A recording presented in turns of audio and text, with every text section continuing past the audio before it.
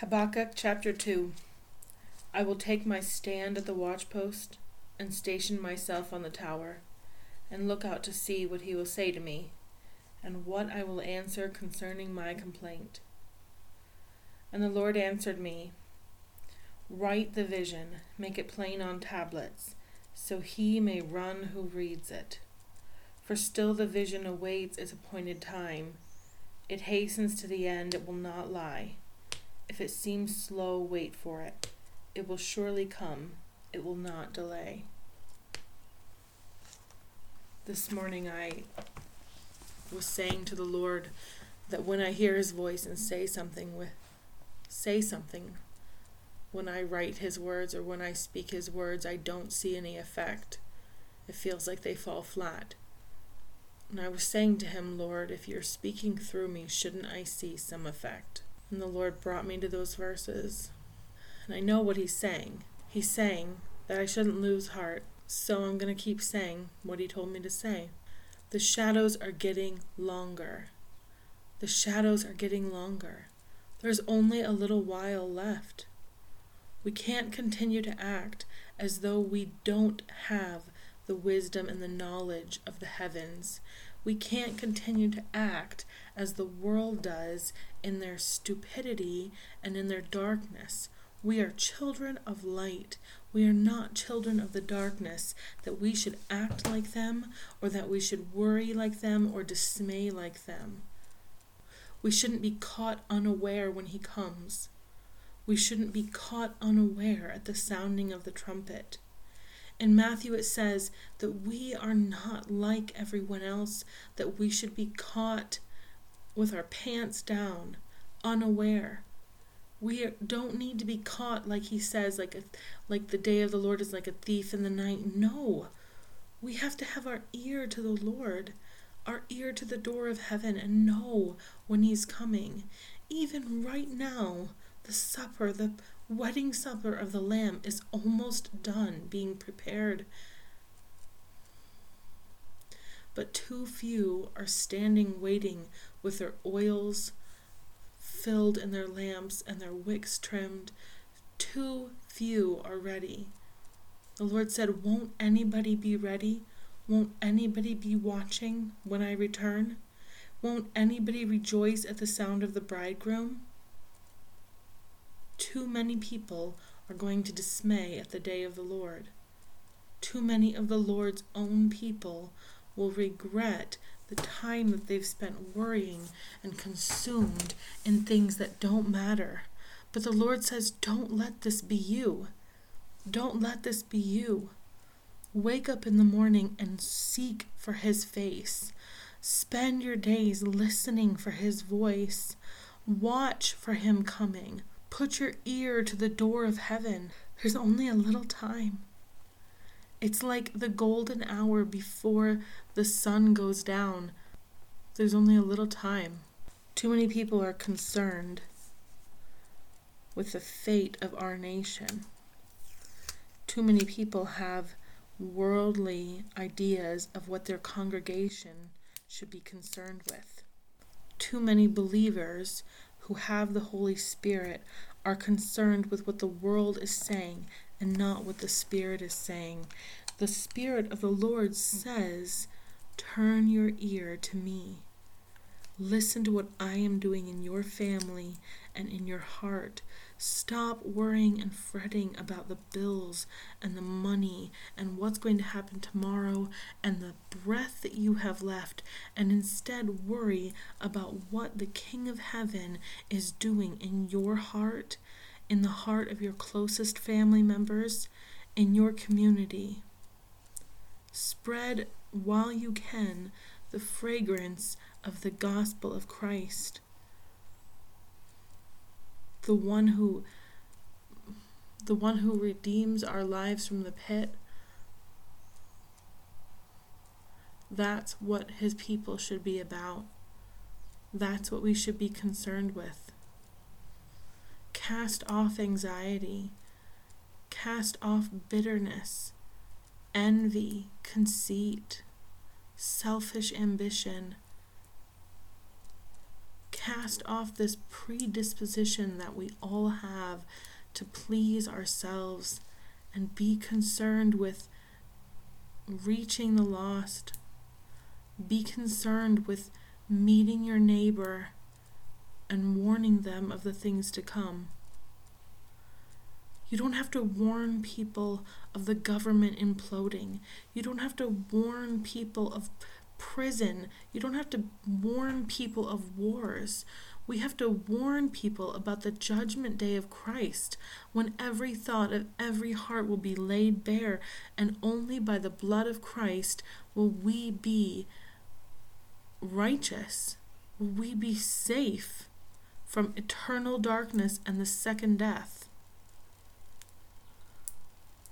That's what we have to warn people of. We're getting too concerned with politics, too concerned with the things the world is concerned with, what our money will buy, too concerned with the price of houses and whether food will be on the shelves. Don't you know the Lord will take care of you? The Lord takes care of all of those things. We're the sheep of his pasture. It's not our job to be concerned with those things. It's not our job to spend our time worrying about the things the world worries about. We are to rejoice always, seek his face continually, search the scriptures for knowledge of him. We're supposed to serve unceasingly. We're supposed to love without holding back, forgive without remembering. We're supposed to lay our lives down for one another. We're supposed to listen to the Spirit of God and expect him to provide for us miraculously and tenderly. And we're supposed to be in love with the author of our souls. He doesn't call us to be wise. He doesn't call us to be wise in the world's eyes or savvy or great businessmen. What he calls us to be is sheep who happily and tenderly are calm and peaceful in his presence all the time. That's all that matters. The enemy is trying to get at us in so many ways. So many ways. And one of the biggest problems we have is that we are running towards the enemy. We run towards him and allow him to infiltrate our thoughts and our hearts and our minds because we refuse to look at our lives and our hearts the way the Lord looks at them. We refuse to see that we are safe in his hand, that we can trust him. We refuse to give him our worries. Sheep in the pasture of the shepherd have no fear of the enemy when they're sitting next to the shepherd. None. But we live our lives as though he's gone. He's not gone. The Spirit of the Lord is here, living and active. Has he stopped providing? Has he stopped doing miracles here on the earth? Has he stopped being the Lord of heaven and earth? Our problem is that we don't believe it. We don't trust him. We don't put our worries in his hand. He has no problems that he can't overcome. He's the Lord God of heaven and earth. He commands angel armies. Do you think he can't drop food on your lap? In Matthew 11, Jesus said, "I thank you, Father, Lord of heaven and earth, that you have hidden these things from the wise and understanding and revealed them to the little children. Yes, Father, for such was your gracious will. All things have been handed over to me by my Father, and no one knows the Son except the Father, and no one knows the Father except the Son, and anyone to whom the Son chooses to reveal him. Come to me, all who labor and are heavy laden, and I will give you rest. Take my yoke upon you and learn from me, for I am gentle and lowly in heart, and you will find rest for your souls. For my yoke is easy and my burden is light. Do you know that in the congregation of the believers, the leaders are also sheep? We have one shepherd. For years I spent time idolizing teachers of the scriptures, men and sometimes women who taught me things that I thought were full of wisdom and full of the Spirit, and they were good things, but my attention was turned on them. And now that I'm older, I see it much more clearly that there's one shepherd and we are all sheep in the pasture. And if there are any teachers or leaders or pastors in the flock, the job of the leader is not to turn around and feed the other sheep, but the job of the leader is to be the first one at the hand of the shepherd. When the shepherd moves, those lead sheep go forward willingly, quickly. When the shepherd brings food out, those sheep run to him. The leader's job is to be the first one at the feet of Jesus, the first one eating from the shepherd's hand. And then when we go to the Lord and are filled and know him as our provider and our keeper, we set an example to others. We make a way. We head down the field and the other sheep start following and pick up their ears, and they see us going and they go too. I have been too guilty of idolizing other sheep. I have a huge desire to go to the Spirit, and I'm saying to all of you, go also to Jesus, the Spirit. You know, in Revelation, it describes him as the one who holds the 7 stars and the 7 spirits in his hand. And what that means is he is our holder. He's holding, 7 means complete, meaning he's holding all of us in his hands. He's holding everyone. And I'm saying we have to be in the business of going to him, not relying on other teachers, not relying on other people to hear him, but we each, our own selves, have to have our lamps filled in the presence of the living God. We each have to know him ourselves. There's a prophecy in one of the prophets that says, like a blessing, that in the day of the Lord, in the day of his kingdom, no one will say to his neighbor, know the Lord, because they'll all know him. This is how it should be in the church of God, that not one of us should have to say to each other, know the Lord, because we all know him. This should be the mark of the church of God. Not that one of us is compelling the other ones to know him, but that we all, each one of him, know him intimately. That when we search the scriptures, we all come with a message and a hymn and a testimony and a word of wisdom and a word of exhortation. Each one of us comes full of goodness and truth. Each one of us comes from the Master to the congregation and builds each other up and encourages each other. And not one of us is more important or more beloved or even more wise than another. But instead, we're all full of the presence and the Spirit and the knowledge of God. This is the way it should be. And I want to say, is this the way with us? Is this the way in the church of God? Or is our church full of people who are like harassed sheep without a shepherd, going from one teacher to another, looking, always looking, but never able to arrive at the knowledge of truth?